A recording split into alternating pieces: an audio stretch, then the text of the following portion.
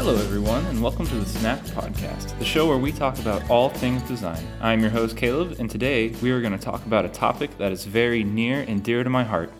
Now, when I say the majestic beard, the first person you probably think of is Tobias von Schneider, Tobias for my American friends.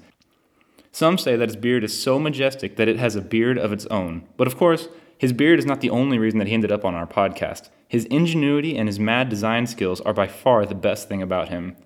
There are a few modern designers in the world that have mastered minimalism, and Schneider is one of them. So before we begin to look at his work, let's rewind and go back to his childhood.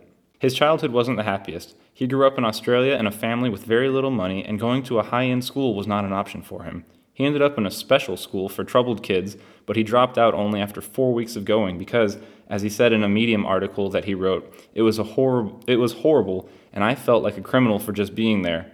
Not having a proper formal education didn't look good on his resume, but the social pressure, the fear, and the thought of not having a diploma or an accreditation of some sort didn't make him give up on what he was truly passionate about. He loved computer science, and he wanted to be an engineer, so he saw an opportunity to work as an apprentice, and he seized it. After a year, he was promoted as a real engineer, but he didn't do very well. However, the company leadership noticed something else. While building websites, knowing how to design was a must, so he taught himself how to do it. This was the moment when he and the company had a moment of sudden realization, and they decided to make him the leader of the design team. This wasn't enough for Schneider, though. He wanted something more, so he took a huge risk and quit his job for a more entrepreneurial approach, so he started a studio on his own in New York City. He felt like New York was the place to be if you are going to be a designer. As he said in an interview for Awards.com, in New York there is almost always a new design-related event that you can participate in. However, everybody thought that he was nuts because he was a designer without a good plan. But he knew that he could do it, and he wanted to prove to everybody that they were wrong. Fast forward a few months, and after a lot of rejections, he finally managed to make the studio that he dreamed of to become a success. And boy, it was indeed a success.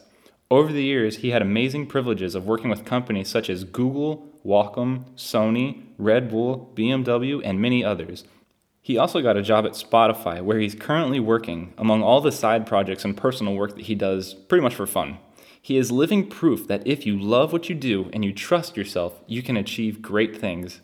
As he said, I love it when designers actually break out of their usual habits of just being a designer and take on new responsibilities. Probably one of the coolest and the most viral projects that he worked on, and that I absolutely love, is the Authentic Weather app.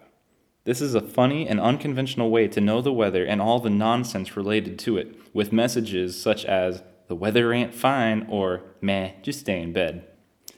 This is just one awesome project that he's worked on. He is also the host of a podcast. He is the writer for Medium. He is the advisor and creative director of Memomi, which is a company that wants to revolutionize the shopping experience, and many other cool and interesting projects. He also received a lot of awards like the Net Magazine Designer of the Year Award and the Award Art Director of the Year Award. Sounds confusing, but it actually makes sense. I highly recommend that you check out his website, Behance page, podcast, apps, and pretty much anything that he's worked on. I'd like to sum up the moral of the story with a quote from Schneider, and I quote, "I never thought that I was going to become a designer. All I ever wanted was to change something for the better and make a difference," end quote. With that being said, get up and do what Schneider did, namely, be different. Alrighty guys, that's it for today. Thanks for hanging out with us. If you enjoyed the show, be sure to show some love by subscribing to our iTunes or SoundCloud. Take care guys, and we hope to see you next time on the Snack Podcast.